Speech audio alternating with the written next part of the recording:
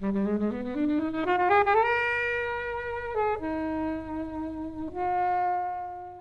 also some like a peppering of magic realism in ways in this film. A lot of it is, some of it you're like, you don't realize it when you're watching it, but afterwards you're like, whoa, what was that fire scene? That was weird. Yeah. Like, It's yeah. really They go to dreamlike, a weird party, don't they? This Yeah. weird party So of a New Year's Eve party. Americans, maybe.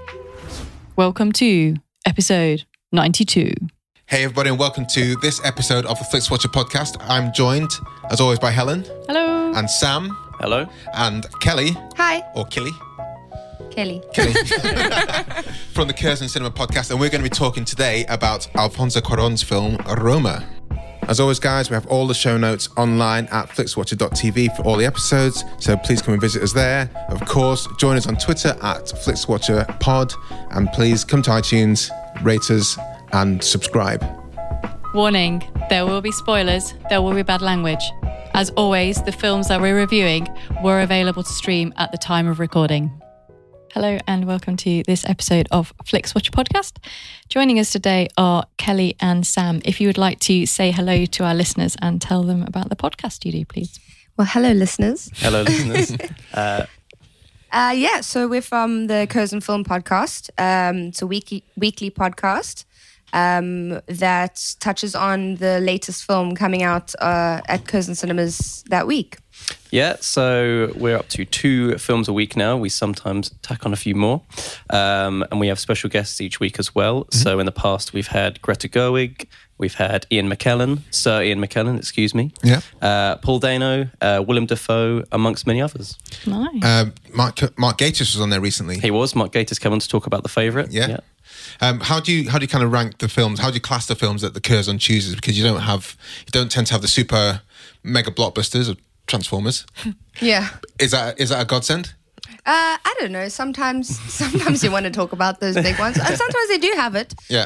But we sort of will cover artificial eye films. Yeah, so we're looking more at the kind of more art house, more perhaps quote unquote prestige films. Yeah. You don't want to be too much of a snob about it, but that's probably the best way to describe the films. Yeah. Also, the smaller films, sometimes they don't get so much publicity. Yeah. And I think that's an important thing with podcasting, especially what you guys at Curzon do. And also you have the Curzon at Home. Is it Curzon at Home? Curzon Home Cinema. Yeah.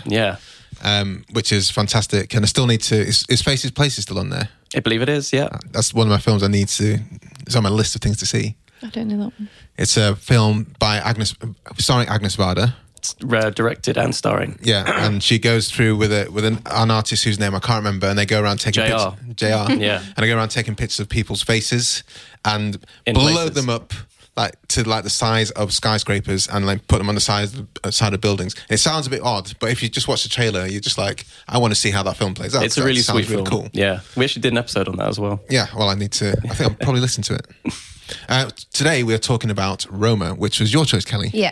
So can you tell us why you chose it and give us a 2-minute synopsis? Yeah, sure. So I chose it because I think it's probably one of the best films I've seen in the last 10 years. Well, huge statement, but I stand by it.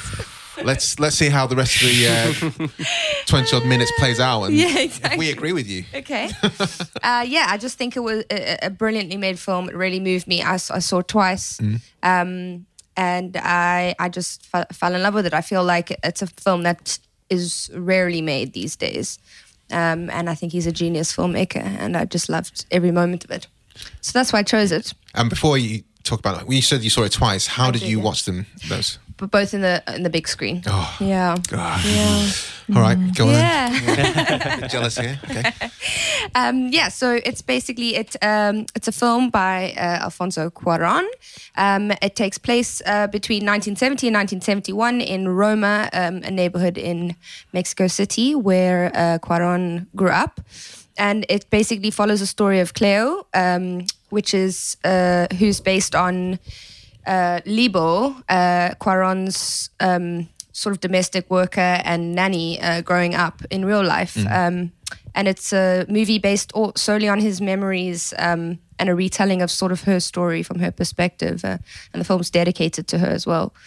So it's an intensely personal story. and a very humanist story as well, I think. Is Cuarón represented in any of the children in the family? Yeah. He's the youngest son. I think his name is Pepe. Yeah. I think that was his name. Well, that's who it's based on, I think. Yeah. And he's the little kid who sort of has the foretelling, like he sort of retells his past lives to her, just in passing.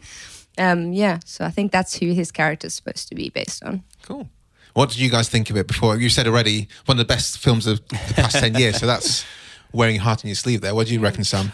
It was definitely one of my favourites of last year. I saw it with Kelly on the big screen, and this was her second time watching it, my first time. And I turned around at one point and she was sobbing, like, intensely sobbing.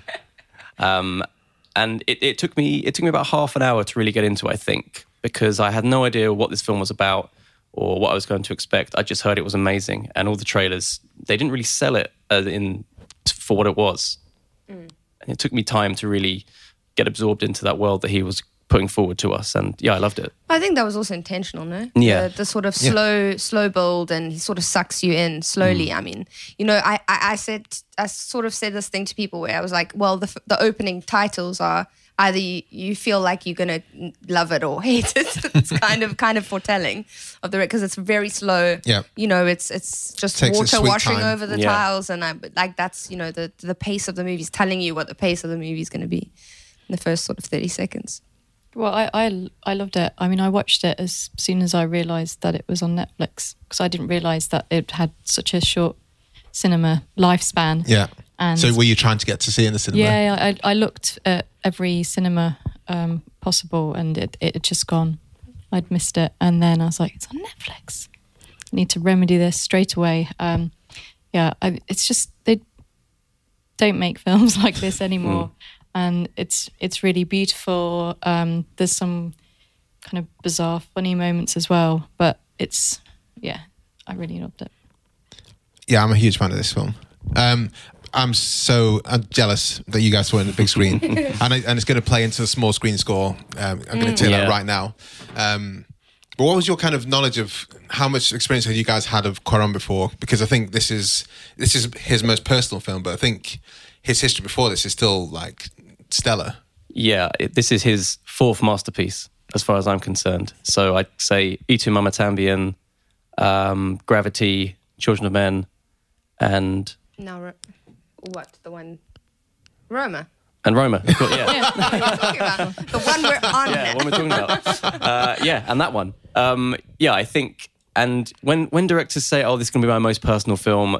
I think you're sometimes, that's met with an eye roll, I think sometimes. You're like, oh, here we go. It's a director kind of just telling a story just because they want to tell it, not because they feel like there's a need to tell it. And I think, do you remember the Francis Ford Coppola film, Tetro? Nope. Exactly.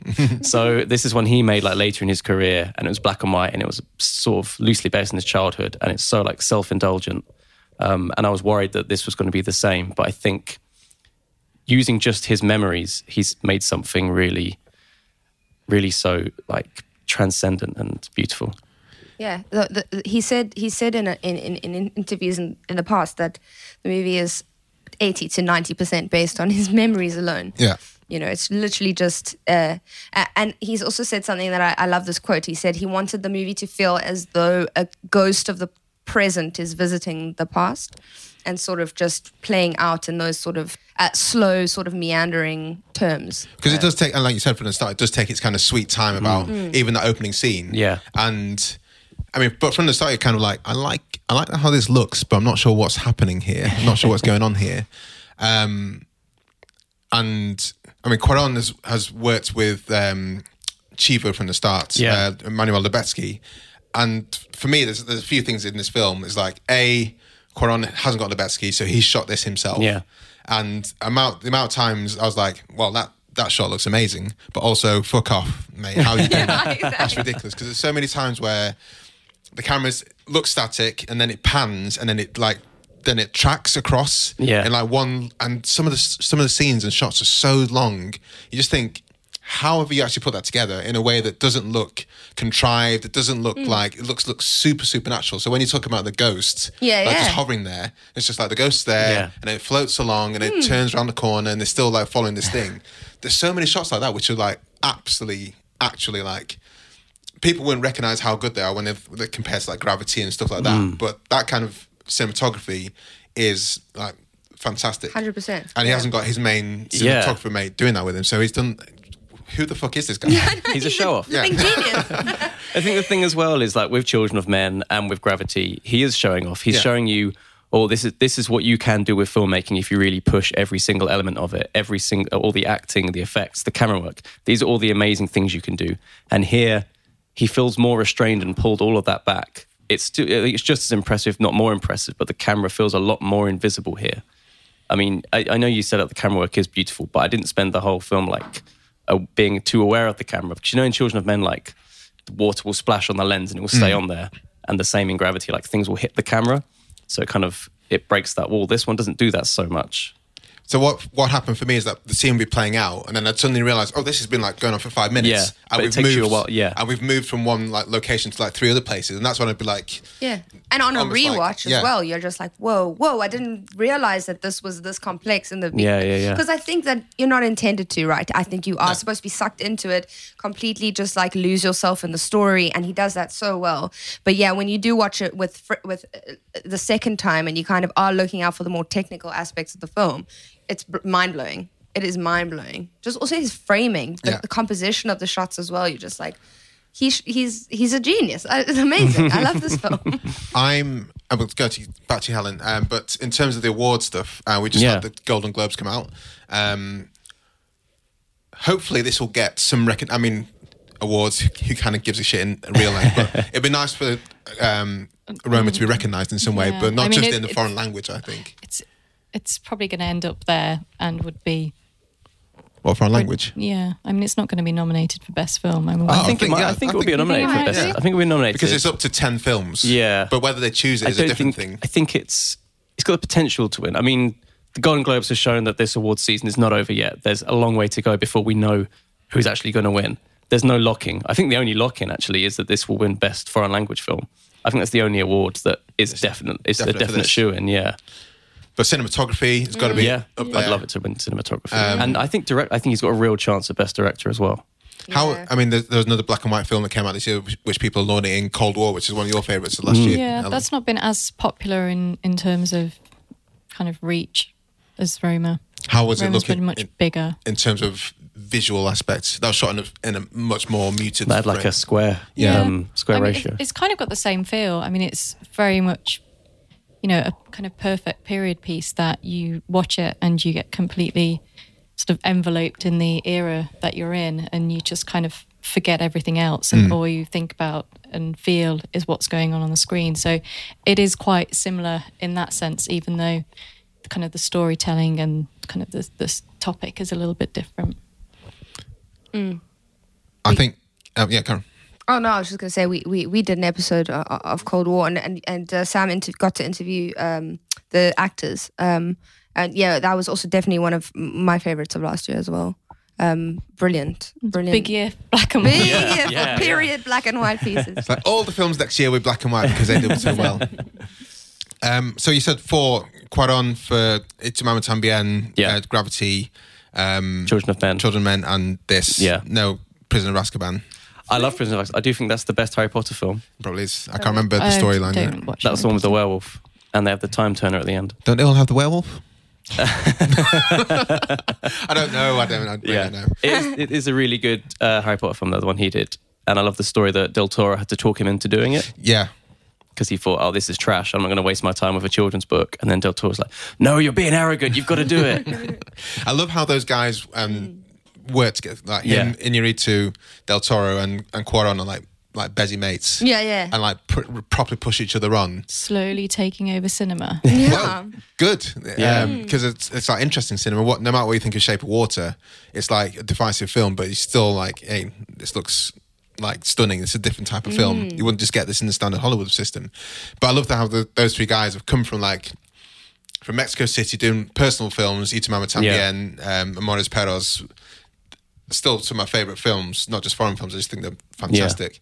And then they've come to Hollywood, done amazing big blockbuster films, at the same time doing their small personal films. Yeah. And it's just like, who are these people who come from a place where no one really would have considered to have like a dearth of filmmakers, and they're great friends as well. And like, super stoked when Del Toro won his director award. Yeah, they're all, and as you said, they spur each other on and they push each other, and they also share their work. So I think that's something that a lot of people don't know, is that they kind of sort of share the screenplay at the early stages, but this one was different because Cuarón didn't show either of them. Really? Yeah, he showed no one the screenplay. Didn't Iñárritu produce this as well, or was he involved in some way? I'm not too sure. Maybe he produced. I think he might be on as a producer, but he showed no one the screenplay because he said that he wanted it to be totally his memories sort of come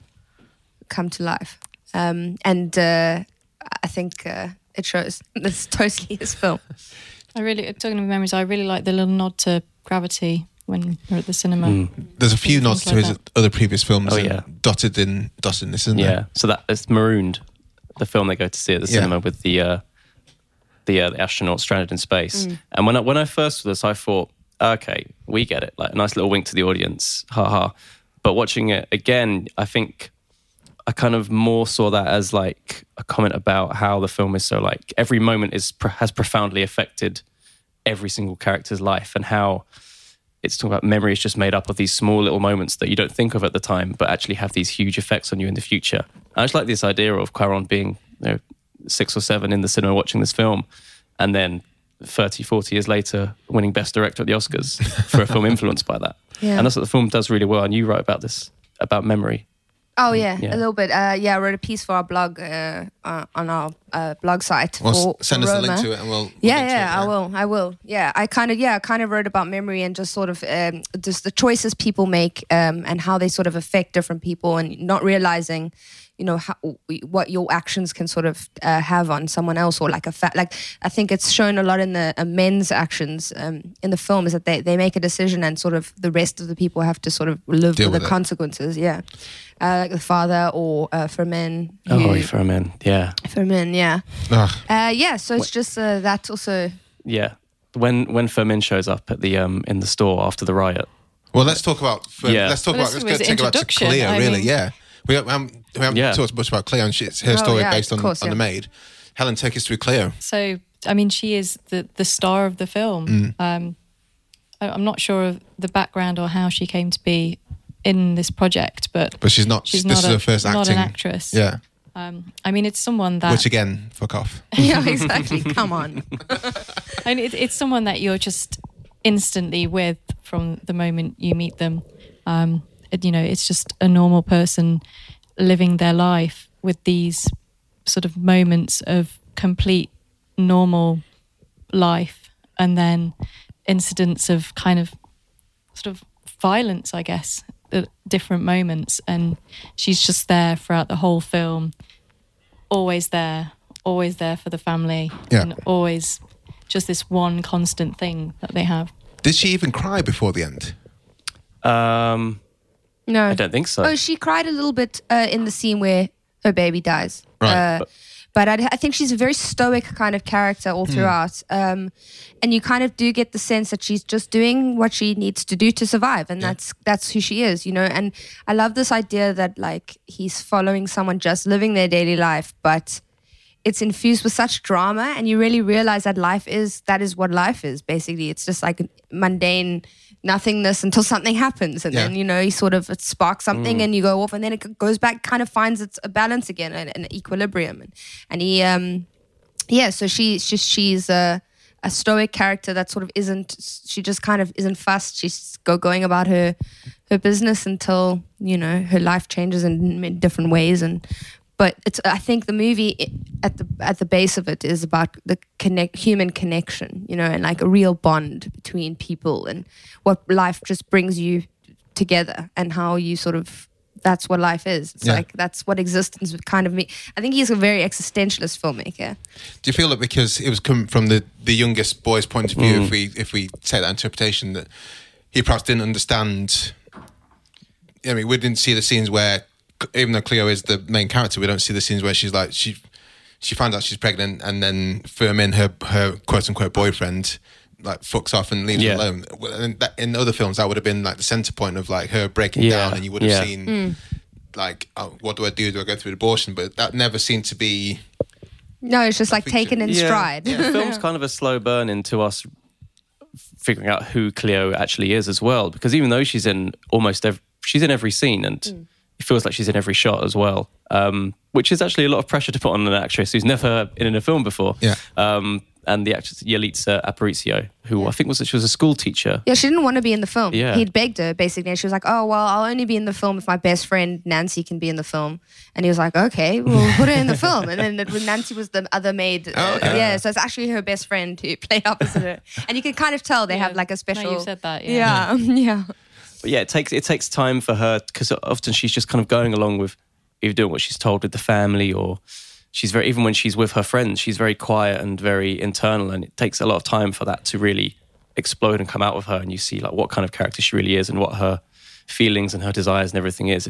But that helps, because it helps you really get this kind of interest in her, to figure out who this person is that the camera's, always on. Yeah. You actually really care about her.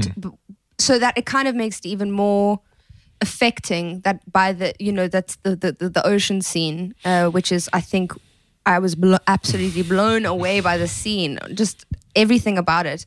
That when she feels that catharsis at the end, she couldn't swim, and so you feel it as well. You really are with her side by side all the way, because you've been lulled into this.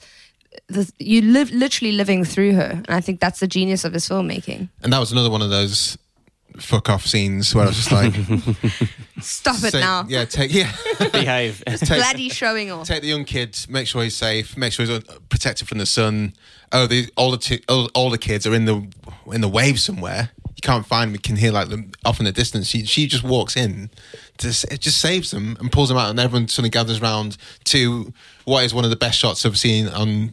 We're pointing at the picture wall here, but if you've seen a picture of Roma, you've seen the shot where the aftermath of the save, and the whole family's gathered round together, and that's all like one shot. There's like a 7 or 8 minute shot, and it finishes with that shot, that one image, and you're just like, what is going? How? And that's the emotional that's the emotional high point of the whole film. Is like that's when she really shows you how she feels. You know, after this crisis has happened, and she's just kind of gone. It's a kind of a mini metaphor for the whole film, because she's kind of like she just kind of did what she needed to do. Even though she couldn't swim. That birth scene, Helen. I'm looking at you because you've been a bit quiet. I mean, it's terrifying, isn't it? Really, because you're there with her, but you kind of get a feeling that it's probably not going to turn out very well. The hallmarks are there from the start.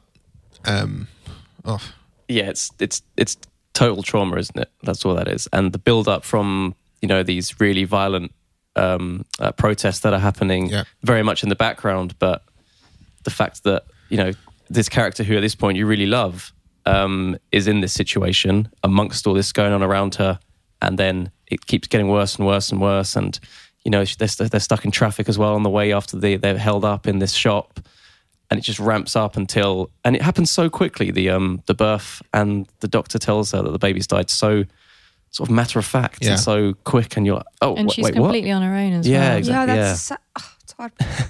Honestly, that's when I like, from that moment on, I just couldn't stop crying for the rest of the film. Both times I saw it, I knew I was coming. I couldn't stop it. I mean, we've talked a lot of the more sadder ones, but there are some quite funny moments in it as well, because the other female character is the mother of the house, Sophia, and at the same time, she's going through a marital breakup, and I particularly enjoy like the juxtaposition of the husband returning the car home and his precision of parking to her returning the car home pissed and that's a total smashing the shit out of it. Fuck you to the house, fuck you to the car. And little things like that, which, I mean, the women carry this film. Men do not come off particularly well in this film. And I mean, there was a lot of shit as well, actual shit. Yeah. From Boris, is that the dog? Boris the dog. Yeah. Who basically... Not very well house trained. Yeah. I mean, he's obviously a beloved pet, but basically just spends most of his time shitting in the alleyway. But also, I was kind of thinking to Cleo and Cleo's friend, like, clean up the shit when it's there. Who needs to tell you that to clean it up? But I think you get the sense that it like happens all the time. Yeah, like so it's literally, just they would just be cleaning shit like They should in a take loop. Boris to the vet, I think. That's too much. That's too much dog shit. He's got an upset something wrong stomach. with him. Yeah. Do you not want to talk about Firmin and his mad martial arts skills? Oh, yeah. And Professor, what's his name? Professor, I've written it down here. Zovic. That weird. The man who can stand on one leg. Yeah. Yeah. And no one else can but Cleo. But clear, yeah. Yeah. There's also some like little peppering of magic realism in ways in this film. A lot of it is, some of it you're like, you don't realize it when you're watching it, but afterwards you're like, whoa, what was that fire scene? That was weird. Yeah, it was. Like, It's yeah. really They go to a dreamlike, weird yeah. party, don't they? This Yeah. weird party So of a New Year's Eve party. Americans, maybe. I guess some of them are American. There's a mix of different people. Yeah. Where they that's go all very strange. shooting and have Yeah. And parties. it's like weird. I think a lot of those weird surreal moments, dreamlike moments, happen with nature. Like Yeah. the earthquake in the hospital is Right. another one of those, and like She again during the earthquake, everyone else was running around. She was just steadfast. Yeah. chilled.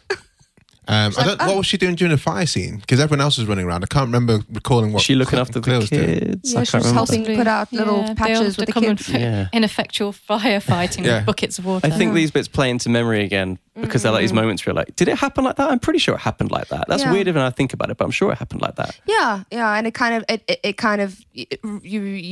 makes you realize again, like, oh, I'm watching something from someone's memory. Yeah, That's kind of the effect. I love the sort of play on nature in this film as well. Just like also just realizing those elements of life that you're not in control of, you know, and like the effects that something can have on you that you kind of just have to roll with the punches. Yeah. Has anyone tried to stand on their leg with the eyes closed? I know I Yeah. can't do it. You're doing yoga all the time. With your eyes closed? Yeah. I've never done that yoga. Going to the wrong yoga, mate. I don't think so. You're not zen enough. No, I've never actually tried it. That's what I'm saying. I mean, after whilst watching the film, I thought, can I do that? And then I completely forgot to try. So I we can will try try. later. I will try later and do that. But she was the only person that could do it out of the Yeah. hundreds of people. She was very pregnant, and she was the only person that could do it, which is again an indicator of what kind of person she is. Firmin's naked bow skills. I mean- Is that what you wanted to talk about? I mean, if we're talking about villains in it, then he's the villain of the story, I think. I mean, you kind of do feel a little bit sorry for him to begin with, and then you just realise he's just a bit of a prick. And Yeah. she knows that as well. Well, when that walkout scene, that's just harsh. Yeah. That's proper harsh. I didn't expect to see him again. I kind of felt he was just a sort of pathetic loser, and that was it for him. But then when he comes back with the kind of large martial arts scene, you think, okay, where is this character going? And then when he shows up in the last bit in the shop, you're like, okay, this character is a baddie. Like, he's a bad person now. But I think that also that it was interesting for Cuarón to frame it like that, because it's all the political sort of uprising and student protests that are happening at the time is social and political context for what was happening sort of when he was growing up. But it's never the focus. I think a lesser film would have made it the focus of the And movie. never really but- explained. Yeah, it's just in the Yeah. background. It's like happening, you know. Again, I guess if it's from a young boy's point of view, it's just like stuff that's happening in the background. I mean, I noticed the Mexico 70 World Cup sticker, and that's probably was the main thing that was in his kind of sphere of influence at that kind of time. I remember like stuff like happening with the miners' strikes when I was younger. I just remember it being on a TV, but having not one fucking clue about what it meant up until. Yeah, and actually Del Toro does that really well in his films. Like in Devil's Backbone, you kind of have the end of the Spanish. Is the end of World War II? Is that right? Devil's Backbone, and then Pan's Labyrinth Pan's has Labyrinth, the definitely. Spanish Civil War. Yeah. These are things that are just kind of in the background, just to give context to these events. And yeah, so obviously it's something that they share. This idea that giving things context without making them the focus, and they're really skilled at it. Do you guys have, before going to the scores, do you have a favourite of the three amigos based on the films? definitely not Inarritu. He's my least favorite. He's won the most, though. I know, but that's why. The Revenant. He's a bit cocky now, is he? Nah, the Revenant I wasn't into it. I think he's getting a bit ahead of himself. Like, just chill out, bro. Like, and he stole Chivo off. He did. Yeah. Asshole. No, it gave him a turn to shine. Alfonso, I've got some really good shit coming up. Can I steal your main man? Yeah, of course. Yourself. Yeah. So not Inarritu. Nah. Okay. I mean, I like all three. I think after Roma, I might be edging towards Cuarón. I was always a Del Toro boy, and I have I have the big Del Toro book, The Cabinet of Curiosities, which is like his notebook, but blown up into like a coffee table sized book. I love that book, but they do different things so well. They do different things, yeah. And I think it might be Cuarón after Roma. I think he's got more to give. Maybe, I don't know. H. I don't have a favourite. I like them all for different reasons. Is The Cheater's Way Out. I think I'm going for Cuarón. Tu Mamá También is one of my favourite films when I was learning how to watch foreign films, and I think it's just still amazing now. And this is amazing. I don't think I'll watch Gravity again, though. See, this is it. Like, I enjoyed watching Gravity at the cinema, but I'm never going to watch it again. Yeah. I love Gravity. I love that movie. Seen it many times. Yeah. But Children of Men is lovely. It's one of the best films of the 21st century. 100%, yeah. But the other guys, I don't care for them as much. I really love Amores Perros. I think that's my favourite Inarritu film. But I think we've had Birdman on here. Yeah, which is a very mixed film. I don't like Birdman that much. I really like The Revenant. You hate it, don't you, Kelly? I don't hate it. I just think that it got way too much praise for what it was, and I thought it was there was like moments where I scoffed a lot. I was just like, "Oh, are you choking? Is that really what's happening right now? The stupid cave wall scene? God, no, get stuffed." Nah, there were moments I was just like, "No, I'm not into it." I think a lot of the praise for Birdman and The Revenant were both on Chivo as well. Yeah, exactly. So yeah. I like Birdman, but I thought it was a good film. I just don't think it deserved all the praise. Well, that was the year that Boyhood should have won. Yeah, 100%. It will always be the year that Boyhood didn't win. And also, exactly. was Whiplash in that year as well? It was, I think, yeah. So it was a tough year, but I would. Good year for films about drumming, though. Yeah, good year. Well, Birdman wasn't about drumming, but had a hell of a lot of it. Hell of a lot of it in there. Guys, let's head to the scores. Okay. So welcome to our FlixWatcher scores. All the scores are out of 5, and you can have decimal places if you wish. And we will start with you, Kelly, with recommendability, because you chose it. 5.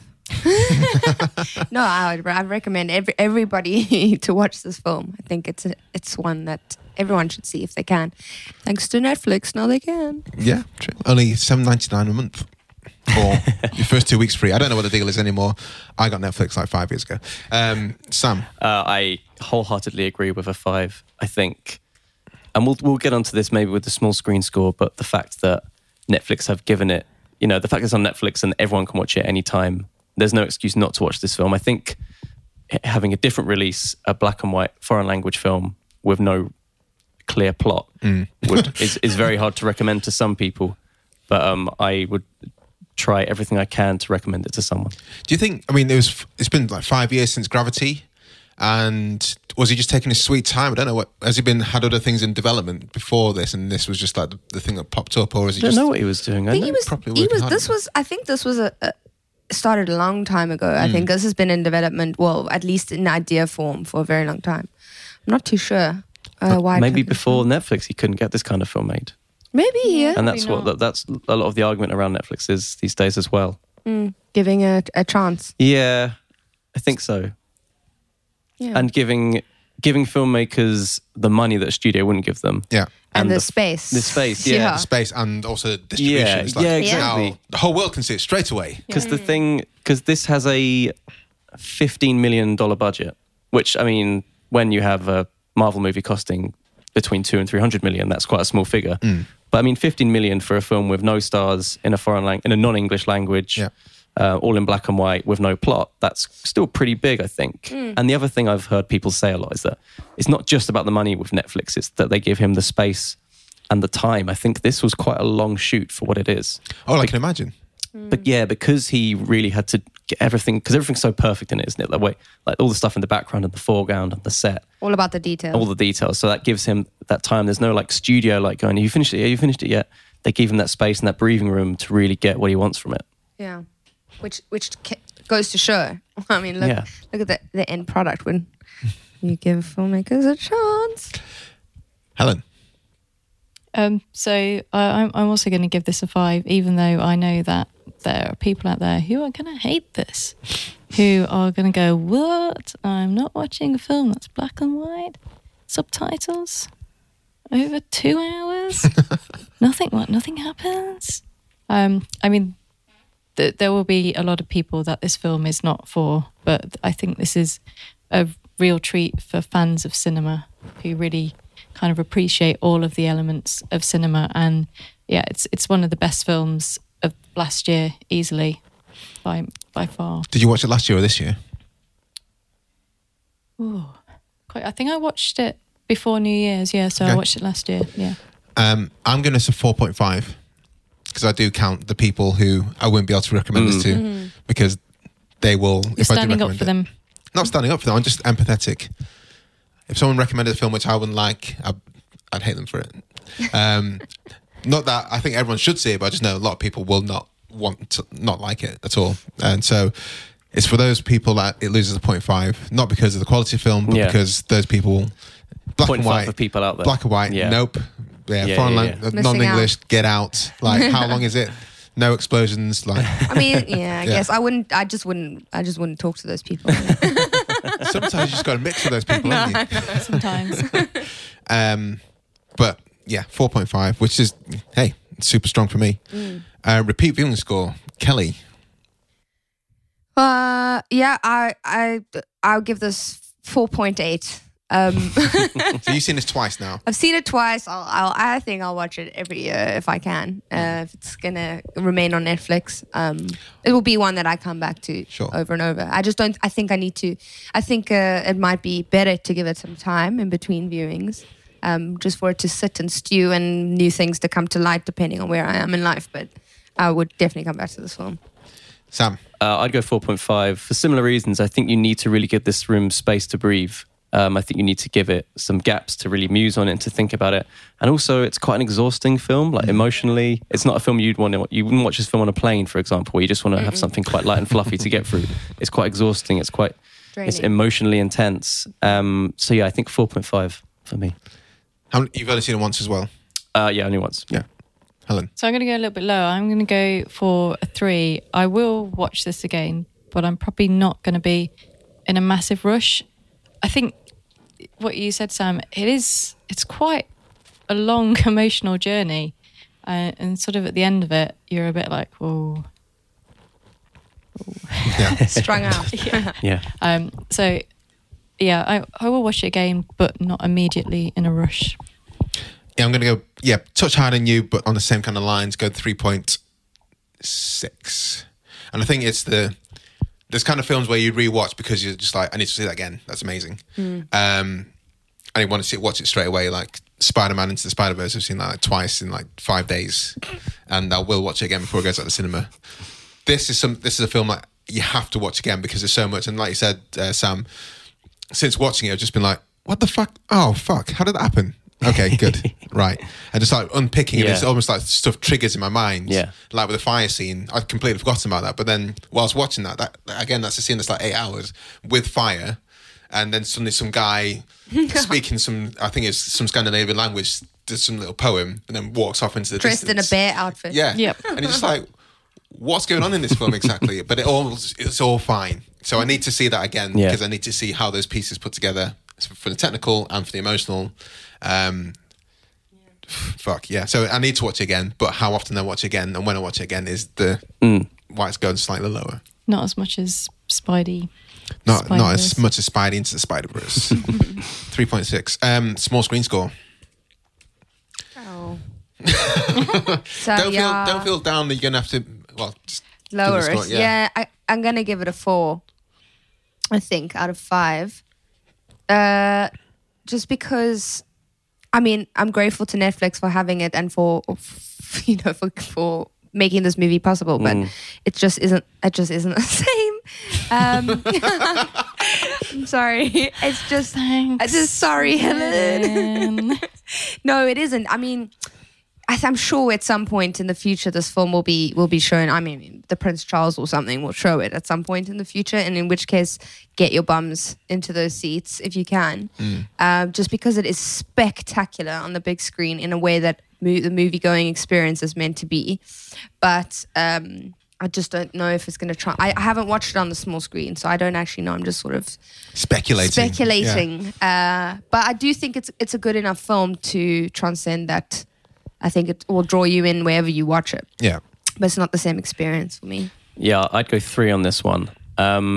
Because I think that even though you're right, Netflix has allowed this kind of film to have a wider viewership, I think in every interview Cuarón has given, he talks about the cinematic value of it. And I think that translating that to a small screen does take maybe something away from it. And I think, it still gets a 3. It's still above half because it's such an impressive film. But I think, it's something slightly lost in that translation. Helen? I tried really hard to see this. It just gone. It's not your fault. I tried so hard.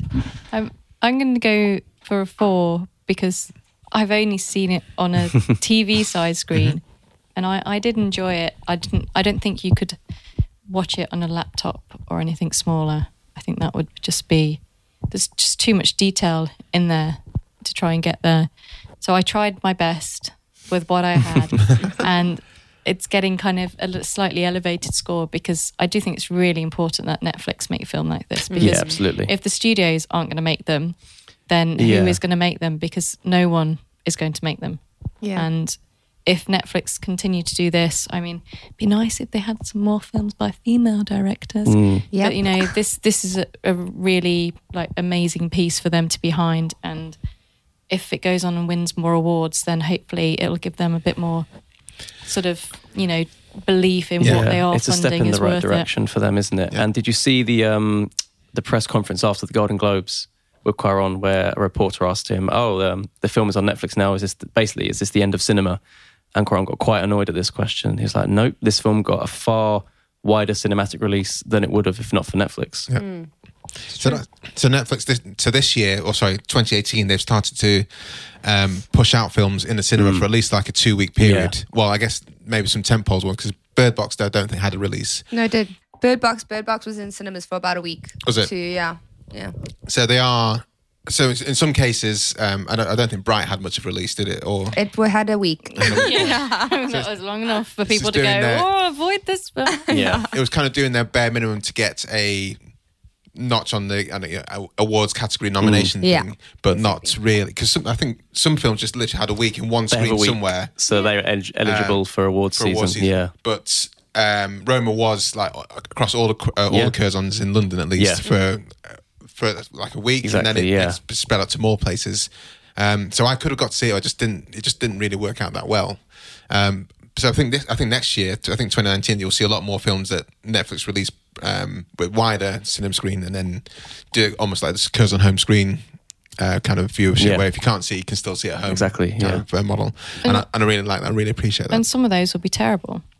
But for every Bright, there's a Roma, I guess, or a Roma and a Beast of No Nation. Well, it'll be interesting to see what they choose to put more kudos on, because Bird Box, they put lots of advertising on. Yeah, they really push that hard. But if it was only out for a week on the cinema, then it shows they are thinking about which films they want to push out in the cinema more than they want to be in the homes, in the kind of just watching Netflix, guys, because you've paid for it already. Yeah. I think they're kind of thinking. If it came back to the cinema, I would go out and see it. Yeah. If it came out next week, I would go. I think. Let's see where it comes to awards, because when it comes to awards, if it does win anything, come back. They sometimes bring them back. That'd be nice. Yeah. So look out for that, guys. Small screen score for me. I'm going lower. 2.8, because the thing about the small screen score as well, on a film like this, I didn't feel as enveloped as I could have been. Yeah. And it was, this perhaps leads into the engagement score. There's a few times where it could have been quite easy just to leave the room and dance around. But I think with the engagement score, with the cinema, you just can't you rooted to it. So it's kind of a double whammy. But yeah, 2.8, I think, for the small screen score. I really want to see it on a big screen. That'll just be Fingers crossed. Need to see it on a big screen. Engagement score, Kelly. 5. I don't know if you know, but I love this film. Okay. Yeah. Yeah, I'd lost myself both times in this movie, so it's just purely from feel. But I couldn't. Literally, it's what I felt when No, it's good. Yeah. So yeah, I give it a 5. One of your best films of 10 years. The past 10 years. I mean, come on. Past decade. Sam. I'm going to go for a 5 as well. I mean, even though it took me half an hour to really kind of understand what I was in for, once I was into it, I really didn't think about anything else other than that film. And I think that, this goes back to it helps being in the cinema to watch it. But I was fully there. Like, I wasn't, not another thought entered my brain apart from what was happening on that screen and what's going on in Cleo's life. So yeah, full engagement from me. Helen. See, I have to kind of be honest. So I tried to watch this quite late at night, and I find it quite soothing, and had a little sleep through most of it, and then picked it up again. So I can only be honest. So I'm going to give it a 4.7 for the first time. The little nap in between. So the first time I've seen the start and the finish twice, but not like 2 hours of it. So I can have to drop it down. Your little confession there. I'm going 4.9, and that 0.1 is because the own film took it myself out of the film. The amount of times I just thought, how have you done that? Yeah. Genuinely, I was just like, oh, wait a minute, and more so than Gravity, because Gravity is just like, this is a spectacle, I'm just going to allow, there's the Earth, I've never seen the Earth before, that's fine, but just literally the technical feat in this film, I just don't think people understand how much of an achievement this is to make it, and that's what took me out of the film, which is insane. You're a nerd. Yeah, I'm a nerd. Yeah. So one of my best friends is a cinematographer. I've been on film sets before, and just seeing how those things get set up. That beach scene, water, sand, insane length of that time, kids, yeah.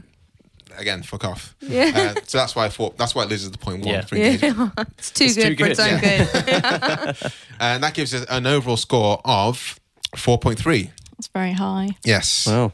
Which is a decent score, guys. Let's go to the Twitter. So I was going to say, every time we are recording a podcast, we will put a little shout out on Twitter, and it's easy to find because there'll always be a little gift there that you can see. So today we were reviewing Roma with KS Powell. KS_Powell and Sam Howlett _1. Lots of underscores going on there. From Curzon Cinemas. Have you seen us? Tell us your thoughts for our on-air shout out on FlixWatcher. So look out for those. So if you'd like to read the first one, Kelly. Oh, sure. Okay, this is Death by Film podcast. A work of art and an extremely personal and beautiful story. There's no reason this should appeal to anyone but Cuarón, but it does. And if it doesn't connect with you, you can certainly appreciate the incredible execution and filmmaking. Yeah. Sam, you want to take the next one? Sure. This is from @IMDb Journey. Technically amazing and beautiful cinematography with some fantastic scenes that will sit with me for a while. However, the first half is a bit of a drag and the very slow pace did take its toll on me. So it's given 3 stars and 1 lightning bolt. Interesting ranking system. Yeah. I mean, we either say that's 3.5 or 4. How are we going to go with that? Let's go 3.5. I think based on what the IMDb Journey podcast said before that. Guys, thank you so much for your time. 4.3 for a foreign language film in black and white. Very high. In the cinema. I thought it was going to be a bit lower than that because I thought the small screen score would be a bit lower. But you guys have rallied that a bit. Can you let us know where we can find you online and say sayonara to the listener? Yeah, so one listener. The Curzon podcast is out every Friday. You can find us on Acast, iTunes, wherever you get your podcasts. You can also find us through the Curzon blog, which has its own website as well. Yeah. And personally, I'm on Letterboxd. And my username is Kelly P.E.E. or on Twitter, KS_Powell.